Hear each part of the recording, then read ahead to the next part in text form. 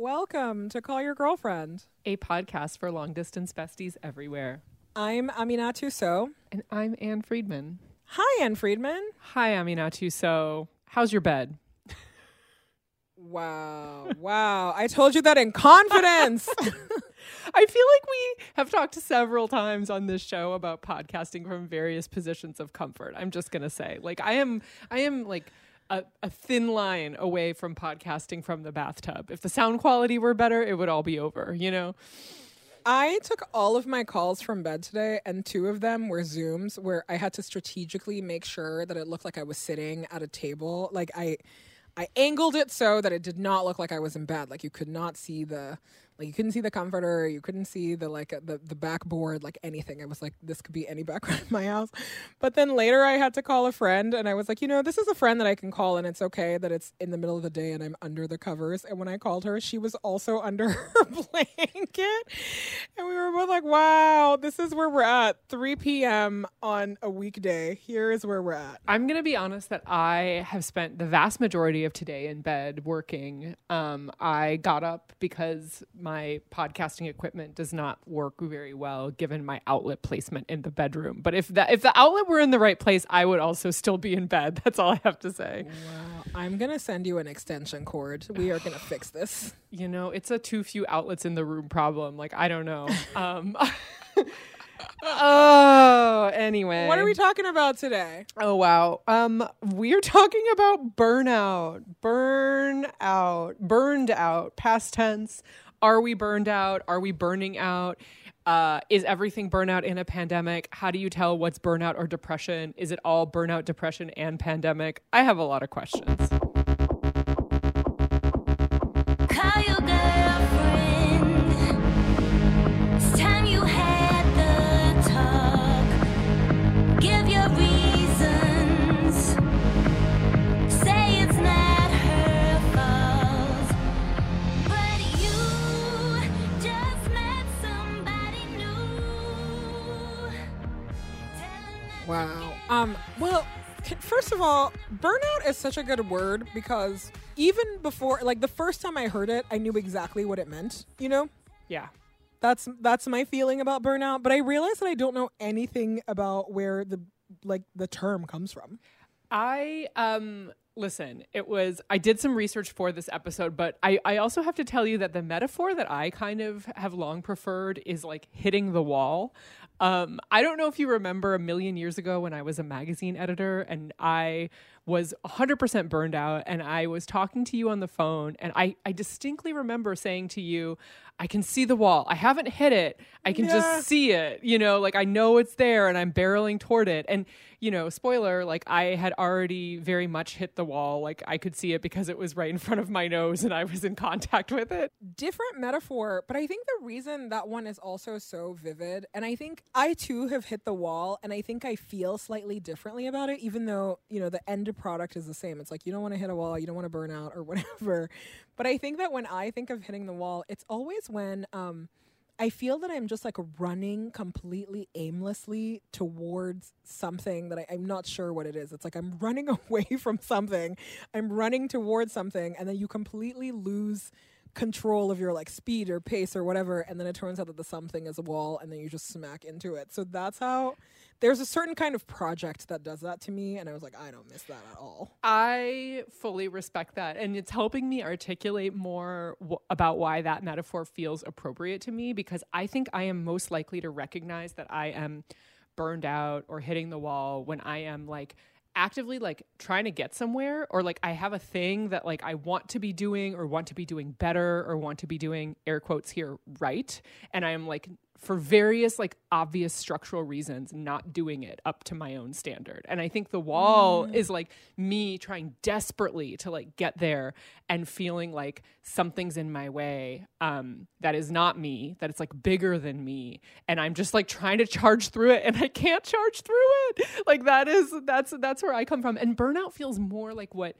you described, in the sense of like, God, there's a lot of stuff happening, and it's like, it's almost like like standing in a field of like ash and embers where I'm like, whoa, like everything has suddenly disappeared around me. Like there's too much, like I'm distracted. Like, I don't know. It's a different kind of feeling. I don't know why it's important to articulate this. I guess it's like because it's a term that's used kind of casually, and it really means a lot of different things to a lot of different people having a lot of different experiences.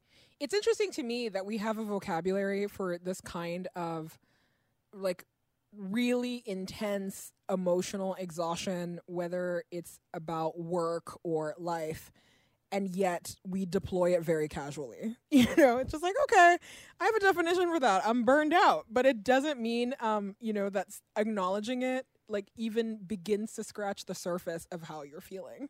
And I think that that's why I always find these terms so jarring. Like, oh, there's a precise word for this feeling that I have, besides depression, because I'm a depressive person. So sometimes it's hard to tell the difference. Right. But truly there is a difference, even when the symptoms are the same. And because depression, for me at least, it's very much, I'm like, it's like having a cold. I'm like, I got to ride the wave and the cold will pass eventually, and it's a state of being. And burnout is I'm like, this has been happening gradually. It has not been feeling good gradually. And, and just like, the pile of ashes that you describe, I'm like, yeah, it starts like a beautiful candle. And then by the end of it, all we're left with is it's ashes. And there's something about that, even when it happens gradually, that feels very differently to me than when I'm depressed. Yeah. Okay. So I did a Google. I'm going to hit you with like the technical definition or roots of the term burnout. It was coined in the 70s, naturally, by a psychologist named Herbert Freudenberger. And in specific, he used it to describe the consequences of stress in and among people who are in like helping professions, doctors, nurses, people who sacrifice them for others, people who sacrifice themselves for others is the distinction. And these people would often get burned out, exhausted, listless, unable to cope. So obviously now we talk about this, as it applies to people in all kinds of professions, all kinds of jobs, doing all kinds of work, and rightfully so. But yeah, it started as the specific thing for like caregiving professions, helping professions that like ask a lot of the individuals in those jobs. I'm already feeling like, it's too real. It's just too real thinking about it, because I think that in the pandemic, everyone is feeling some level of all those things you just described. It's like, I am burned out by the pandemic. I am burned out by some aspects of my professional life. And, not that it's funny, but I'm just like, wow, by the time that you start to recognize the burnout, you're already there. The minute that you start putting the pieces together, it's very clear that you are already in a state that is like, okay, like all of the alarm bells should be ringing now. Yeah, and it's also really clear to me when I think about that definition as the root of this, that what is required to be in a profession like, being an ER doctor or whatever is a certain amount of self-sacrifice, of kind of saying like, okay, like this job is like the most important thing. I'm really going to sideline everything that's happening with me personally, that's happening with my own health and body, and I'm really just going to like be here. And it's really striking to me how that is an expectation that lots and lots and lots of employers that are not hospitals have of people. To quote my best pal Aminatu So, it's PR, not the ER. Even though we don't save lives here. Even though that's kind of like the way a lot of people are expected to show up. And, this idea that self-sacrifice is inherent to work also really makes me think a lot about the way that, like, for example, Black women, for example, people with like chronic illness, for example, like other members of marginalized communities are expected to very deliberately sacrifice or sublimate parts of themselves in order to just show up to work and exist in that environment. And I think that like, it's like, wow, I see why this started with helping professions and this idea of self-sacrifice gone totally awry, but it's also very easy to see this is an everyone problem now. Yeah, I mean, like, I remember a period where, like, what was 100% suffering from burnout and had to get professional help for it. And a couple of things, like, from that era really stand out to me. This thing that you're saying about helping professions is so whoa because, like, whatever the pamphlet was that they give you at the burnout hospital. Did it have So a it sad wa- WikiHow illustration on it? it was definitely like a regular hospital, but I was there for, like, sad burnout. But it was something like 40% or more of doctors like say that they experience burnout, which I thought was hilarious, like hilarious, like sad. Because I was like, wow, I'm here at the hospital to deal with this, and you were telling me that this is a thing that my doctor is also probably experiencing. This is not good for, this is not a net positive for society. But I think, like, a thing that I remember so much from that time too was that crystal clear realization that burnout is in reaction to prolonged, like, stress, right? It's like, just if you have, like, chronic job stress or you are in a prolonged, like, stressful work situation, it cannot end well. And I think that is something that I have really taken to heart because I'm thinking about so many times in my 20s, or, even now when you start working somewhere or you're working on something and you're like, it's hard, but the beginning of every job is supposed to be hard and you're just supposed to, like, toil in this hard place. And I have really had to, like, have a mind shift from that. And that's like, if something looks like you are toiling and it is just a hard, it's not a brave thing to think that, toiling is going to get you to this, like, glorious other side. Like, probably what is going to happen in this toiling is that you are going to become exhausted. You are going to become cynical. You are going to feel like you cannot do your job or no longer want to do it. And you have burnt out now, my friend. And it's so tough to think about because employment is so precarious. So whenever I think of burnout, I'm like, who are the people that are so blessed and privileged that they don't have to have burnout? But the truth is that no one should be exposed to the kind of stress that makes you feel this way in general. So it's a tough line to navigate. Yeah. I mean, it's also hard too because as I was reading up like the Mayo Clinic page about this, I love the Mayo Clinic like website. That is my my WMD. That is my WebMD. But it is also kind of my WMD, if you know what I mean. And yeah, like the symptoms being the exhaustion you just described, but also this idea of not finding joy and in fact actively finding frustration in the work and then like starting to numb out about it. Because like for me, I'm like, look, like there have been times of my work life when I have been extremely busy and stressed and like working really hard. But I have still managed to feel like, oh, there's value here, or I'm still engaged, or I'm not like shutting down that way. Like I actually think about like our deadline stress moments in writing the book as like a perfect example of this, where I'm like, okay, this is so hard. And I want it to be over. And also like, I'm still really motivated here, or I'm still like finding value in this work. And I think like that feeling of alienation from the work and that like needing to numb out and just kind of like keep running, like the roadrunner has gone over the cliff and is still running, but the cliff is gone, like that feels like a real, I don't know, a helpful distinction for me when I'm like, what's the difference between I'm engaged and I'm working hard toward a goal that I care about versus like I am burned out and this is not sustainable. Well, the thing that I love about research and data is that it helps you just like ground like some of this reality, right? So I was looking up this Gallup report about employee burnout from 2018. Yes, definitely 2018. And they were the like before times, but they were like, there are 5 main causes of burnout. And I love a quantifiable thing because it makes me feel like it's real, but it also makes me feel like, okay, if we know what's going on, maybe some of this is preventable, or maybe I can change some of my life around this. But anyway, the number one first cause of burnout is unreasonable time pressure.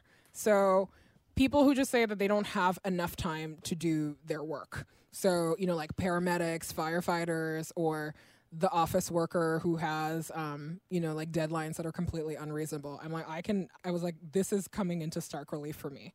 The next risk factor is lack of communication and support from a manager. And the stat from like Gallup is like employees who feel strongly supported by their manager are 70% less likely to experience burnout on a regular basis. I was like, excuse me? The next risk factor, which you will love, Anne, is lack of role clarity. So if you don't know what you're supposed to be doing when expectations are just like moving targets, right? I'm like, like the amount of jobs that are just like cycling through my head right now are wild.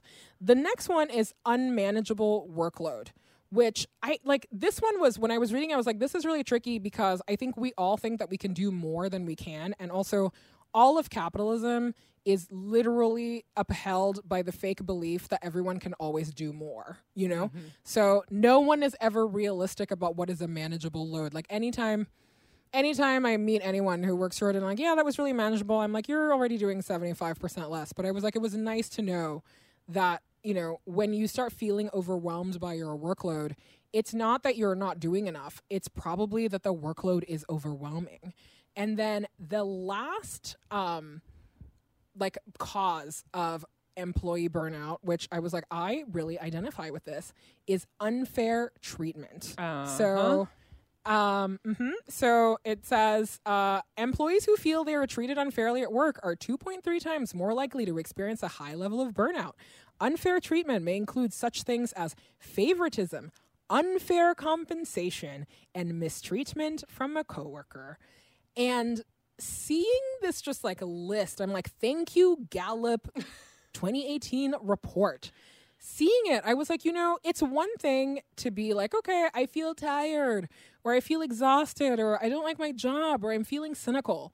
But when you actually see what the causes are, if you can identify that you are experiencing 1 or 2 or 3, or like worse, all 5 of them, then, you know, then I'm like, we know what we're talking about here. This is wild. Yeah, and there's also this kind of meta narrative that comes in at this point, right? Which is that I'm lucky to have a job at all. Like, I think that is a feeling that I've had at various points. I'm lucky to have a job like this at all. I've got it better than other people I know, which is to say, like, I'm aware that people are working in even worse conditions than me, or even just like on an immediate level, like, you know, people on my team of coworkers have like young kids they're parenting and I don't have kids, or someone else is dealing with an illness that I'm not dealing with, like that kind of thing of like, okay, like, you know, in the relative universe of my work life, I shouldn't be like, I really don't have an excuse, right? Like if they're doing it like, okay, and they're managing to show up, like, why shouldn't I be able to, right? Like there's this real sense of like comparison that I think creeps in for me sometimes that is not healthy either or sustainable either. And it's like I think it is one of these lies that I don't know. It's like if the work setup is not working for someone who is a caregiver or someone who, you know, has to have a flexible schedule because of like, you know, an illness or some other personal constraint, it's not working for anyone, right? Like those are things that are like not, it's the comparison thing there is just a distraction. Right. I'm like, if it's not working for my coworker who is also a parent, it's not going to work for anyone else in this workplace. And that's what's so frustrating about how, you know, capitalism just like lies to all of us, because you are supposed to put on a brave face and everyone is just supposed to like do more and produce more. And it's very rare actually that colleagues are really honest with each other about what the burdens of the workplace are. And there are like real structural reasons for that. It's also so daunting when you think about the fact, like if you think about burnout as something that is, you know, it's reversible, right? Like you can, like this is a situation that can change. I'm still stuck on the thing that you said earlier, you know, about all like being in a position where you just feel lucky to have a job at all. And I'm like, if you feel that way, then the kind of the remedies that you have to reverse, you know, or even like prevent burnout feel like they're so limited to you, because you only have like such little power to affect change in your entire workplace, right? And it feels really daunting. It's like you are the one thing that's like expendable here. And so I don't know, like I spend a lot of time thinking about, oh, how do I prevent this? And also, what can I do to reverse it, right? And some things can like be very temporary. Like you can go on a vacation. Maybe you go away for a week or 2 weeks or whatever, and you come back, but then the situation is still there, and you are, now you're like a week behind on emails, and you have to like deal with your stress. Or you can do things like, I don't know, like your self-care or eating right or exercising and sleeping well and, trying to do all the things. But again, that does not take away from the fact that you are in a high stress environment. Yeah. You can't And self-care yourself out of capitalism. Like it doesn't work. Yeah. You just can't. And it's both like frightening and really disheartening, and also just a reality of anyone who has to work, who is a human, has to contend with.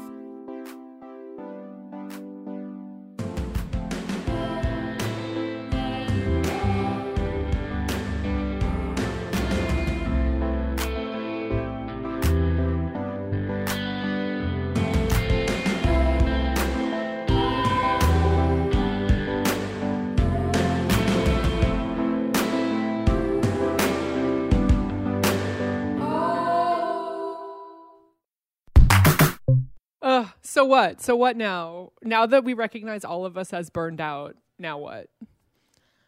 I mean, I don't know. I'm about to hang up on you because I am contending with my own hopelessness right now.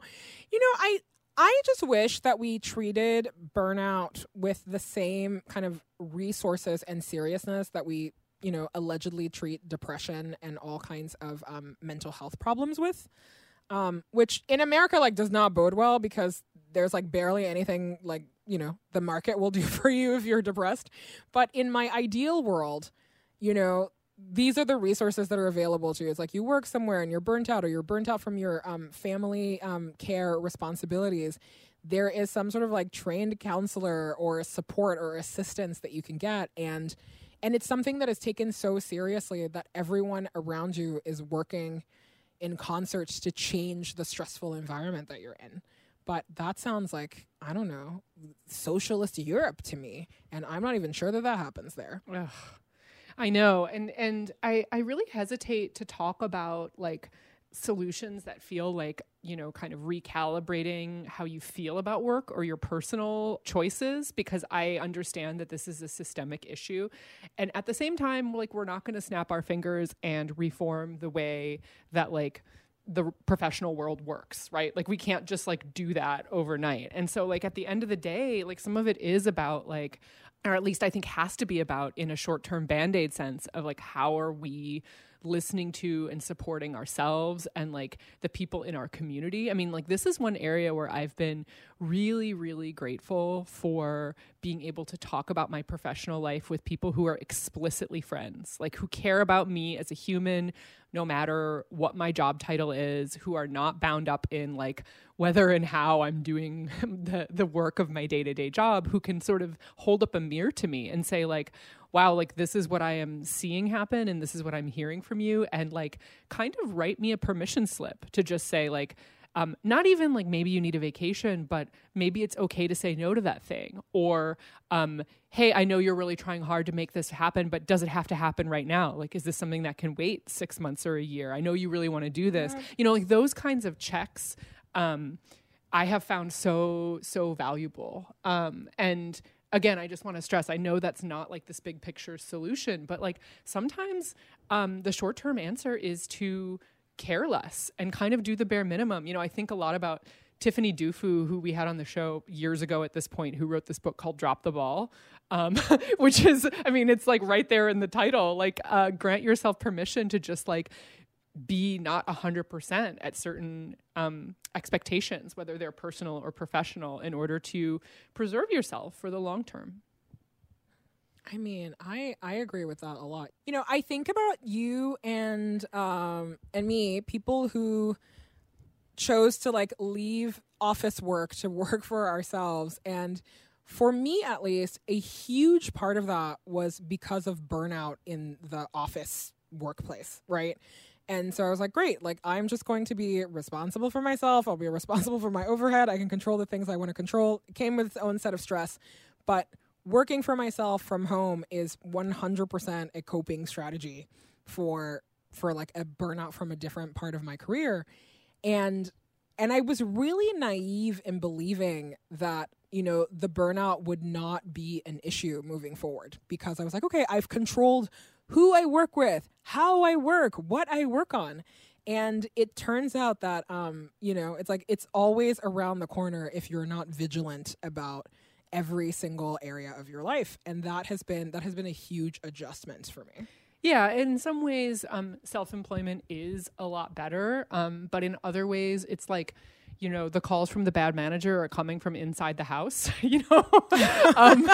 Right. Your manager is bad. You are your manager. Welcome. Exactly. So, yeah. And I think that's why I mentioned that thing about like friends as a accountability system and as like a very loving, supportive check on this for me, because, you know, whereas you can't always, just shift the expectations of yourself when you work, you know, for someone else.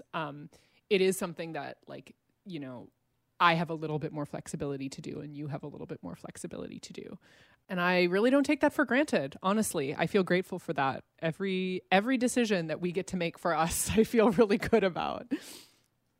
Oh, I feel very good about that. And it's also, you know, I also just feel good in general that burnout is something that we are talking about more and more. And also that, you know, like you and I at least are lucky to be in spaces where we can be open about it, because I think that going through it is already such a painful experience. And if you did not know that it was an occupational phenomenon that affects a lot of people, it would be really hard.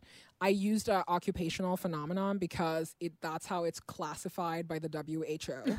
They're like, it's not a disease, but it's definitely an occupational phenomenon that impacts the health status of people around the world. I'm like, if it's good enough for the WHO, who am I to think that I am not, you know, that I'm like not going through it right now? So it's like sometimes I'm so cynical about, you know, like big like conceptualized like syndromes or whatever. And in this case, I'm like, no, this is actually very helpful. And again, it helps you to deal with the workism and like workaholism that so many people have. And to just say, well, you're trying your best and it's not working. It's not because you're not a good worker. It's because what you are trying to do is, it's not the best use of your mental resources and it is depleting. So hello, welcome. People have it all around the world. So where does ambition fit into all of this? That's a good question. I find I just been going back and forth a lot, you know, about what, like really drilling down for myself what ambition means, because I think that there was a point in my life where I really confused working a lot and working all the time with ambition. You know, I was like, okay, if I'm working, then I'm ambitious. And I was like, that's not true. That's actually not true at all. And you know me, like we are dictionary people. So I had to like go back to the dictionary definition of ambition. And all it says is a strong desire to do or achieve something, typically requiring determination and hard work. I'm like, determination and hard work does not mean work all of the time, which is how I had really internalized that. And it is obviously true that even when burnout is just starting, any desire I have to do the work that I used to be really excited about, or, you know, like any eagerness I had or enterprise or like determination to do that work just goes out the window. And so I try to really look at, you know, a marker of how I'm feeling about my ambition and really measure that against how is my environment helping or not helping with that. Because I think that it's usually a good barometer for, actually, here are all the places that you need to recalibrate what's going on. I find that definition really helpful too, because, you know, not to be circular about it, but one of my ambitions is not to burn out. You know what I mean? Like, oh, agreed. I'm like, put that on the board. Yeah. I mean, I do think that something that has been at the forefront of what, you know, whatever, if I don't actually physically have a list of ambitions, but if I were to write one down, one of them would be about playing a long game, like having interests and relationships and work that like can evolve and grow and deepen over time. And I actually do think that in that sense, not burning out is crucial to my ambitions. You know, I mean, I think by the same token, some periods of working really, really hard and really pushing myself are part of that. But definitely not 24/7, because that's not a long game. That's like a hamster wheel short game. And that is really, you know, when I think about the people who I really admire, whether they're people who are really great at building community or living their values or like making creative work that really, really meaningfully affects the way I view the world, almost all those people have a kind of longer term strategy. And, you know, it's particularly like the activist types. I know we've interviewed a bunch of them on this show, are really good at saying like, you know, I focus in on what can I do with the resources and skills that I have now? And then, you know, and then how can I like let that exist in community with others? And, you know, I've been thinking a lot about how that philosophy applies not just to activism, but to work and to like, you know, kind of fostering the like deep and ongoing relationships that I want in my life. And that feels really good to me when I talk about that as ambition, as opposed to saying, you know, like I want to be published in this specific place, or I want to sell X number of books, or I want X number of people to listen to our podcast, or like whatever, I don't know, whatever traditional maybe definitions of ambitions I might have had at one point or another. Yeah, I mean, I think that that's the thing also about, you know, like when you were saying earlier, comparing your work output to your coworkers, like in an office space, and how that's a losing game because everyone is already, you know, everyone is suffering. Is I think about that a lot with ambition, honestly, and success. I was like, why are you trying to replicate something that somebody else is doing when you don't have all of the necessary information to even know how that's going for them, or why they're doing it? Yeah. Right. Or why I think that I was really blessed with the personality of being skeptical, like as young as I was, to just be like, I know that my parents are saying that this is a good marker of success or good things, but they're not really explaining to me why that matters. And because they can't give me a good explanation, then I don't believe in that anymore. I think that a healthy dose of skepticism towards like public markers of success is really important, because everyone wants to tell you about things that are working. No one tells you about the things that are not working. Or what they lost to get there. Yeah. Right. The price that they're paying in order to achieve, you know, like this public vision of whatever. And I have found that has been probably like the best thing about adult life for me, is looking around and being like, okay, like no one knows what they're doing. But more importantly, life is hard for everyone, but very few people talk about what's hard. And when I'm going through my, you know, like I'm like, I don't feel good about this, or I'm feeling really stretched thin or whatever. One image that like occurs to me over and over and over again is I think of my life as like a candle next to a box of matches. And I always ask myself, I'm like, do you want to be the candle or do you want to be the matches?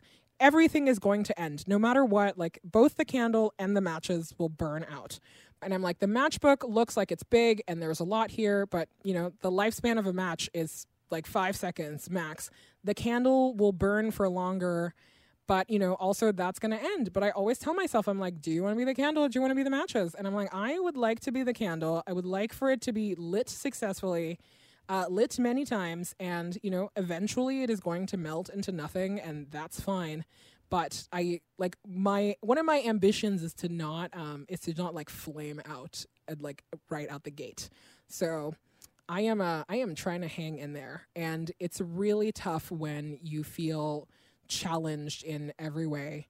And you know, and it's already tough like having a lot of mental health problems, and then on top of that you're like, oh yeah, like occupational phenomenon like also adds to that. No thank you. It is really hard to have the staying power and to achieve all the things you want to achieve, but you're not going to do that if you're not around for long enough, you know? Yeah. So it's about pacing yourself. And I do think that for me, it takes a lot of reflection and also a real grounding in myself to make the kinds of decisions that support that, right? Like, you know, like when I hear you say that metaphor about the candle and the match, I'm like, yes. But in the day-to-day, sometimes that looks like doing things that I really don't want to do. Like, you know, saying no to something that might that might seem like in the short term a good opportunity but even though I know I don't have the capacity, right? Like something like that is like a perfect example of like, yeah, it all sounds well and good to say that this is what I want, but in reality, setting the kinds of boundaries that are required for this is like not always easy. You know, people really expect a kind of give it 110%. You're always on, you're always responsive. And I think especially for people who are socialized to want people to like them, socialized to really bend over backward to accommodate, like I'm talking about people who are like socialized as women, by and large, it can be really difficult to say like, no, actually what this gets is 70% right now and that's okay. Or actually, no, I'm not going to be doing this thing that is optional that everyone else is doing. I'm not going to be pushed into that. I'm going to, set a boundary. And I think that I find myself very hungry for examples of people who do have some degree of control about how they are using their energy, that are modeling like maybe ways that other businesses and the humans that run them and the humans that work for them can do it. I mean, I'm thinking about Tuesday Basson, who runs a very, very small clothing company. I think she has 3 or so employees, made the decision to close her online shop, stop posting on Instagram, like not do any production work for the whole month of October and the first week of November last year, which was a super intense time. And she was like, no, we just need a break. We're all burnt out. We've really put a lot into this business during a pandemic and we're just going to hard stop. And there was really open communication with her, the people who, are part of her community and the people who buy her clothes and support her. And then they came back, like, and I think that there is something too about that, of saying like setting an expectation of like, this is a needed break and we'll be back. That is like, that we can all do, even if we are not the proprietors of a small clothing company. Yeah. And I mean, I understand that it's not without risk. There are reasons why people do not feel confident to say that. And it's why I appreciate it even more that people are communicating about this kind of stuff, because I'm like, I, for one, would like to both thank and reward people who are really vulnerable and honest about their burnout or about what their capacity is and about the fact that they're just trying to get through the day like everyone else. Yep. Yeah, like a good autoresponder. Like I really appreciate when people set expectations about like, listen, I'm only on email once a day. Like I've received those messages when I've emailed people and I'm like, great, good to know, Good to know. Good communication and boundaries. We love to see it. But, the truth is that good communication and boundaries are not always rewarded. So I'm like, I get it. And I am hungry for more models of this. I am hungry for more people to be really explicit about their boundaries, because I think that one of the mantras of this show is really just ask for what you want. And, and let's see what happens. And that's the world I want to live in. I was like, everyone, tell me what you want. And then let's try to figure out how we do this. Because I, for one, do not want, like 80 hours a week at work. I was like, I was not built for that. I don't enjoy it. I don't like it. I want sanity in my life. And here is how everyone who works with me and everyone who loves me can help me achieve that. Well, what do you want right now? And how can I help you achieve it? Oh my God, this beautiful question. Well, right now, this instant, I need a chocolate digestive, but they're in the kitchen, so I will get that for myself. But I know, but I cannot telepathically move that for you from across the country. Working on it. I know, but I will say this about like one of the things I appreciate about our working relationship, Anne, is that we have very different styles of, how we work, like what we want and what we need. But it has never been, it's never been hard to say, this is what I want or this is what I need, And I think that the good thing about being in a collaboration is that, it's like you get an extra brain, you get an extra, like you have a whole extra person to like both commiserate with and also work with and create with and all of those things. And I love it. But I think that, the way, like one way that it should work and that it should be good is that it should always be someone that you are not afraid to say what you need and what you want from, because It's like if you can't say that, then what is the point? So it's a thing that I appreciate about the way that we work with Gina also. It's like, hi, sorry, like today's not good for me, or Fridays is bad for this meeting, or actually this week I need some time off, or like I don't need to be on video or whatever. Like there's nothing that we cannot say to each other about what we need at work, and that is really crucial. And even though we do all of those things, it doesn't mean that like we also don't that burnout is not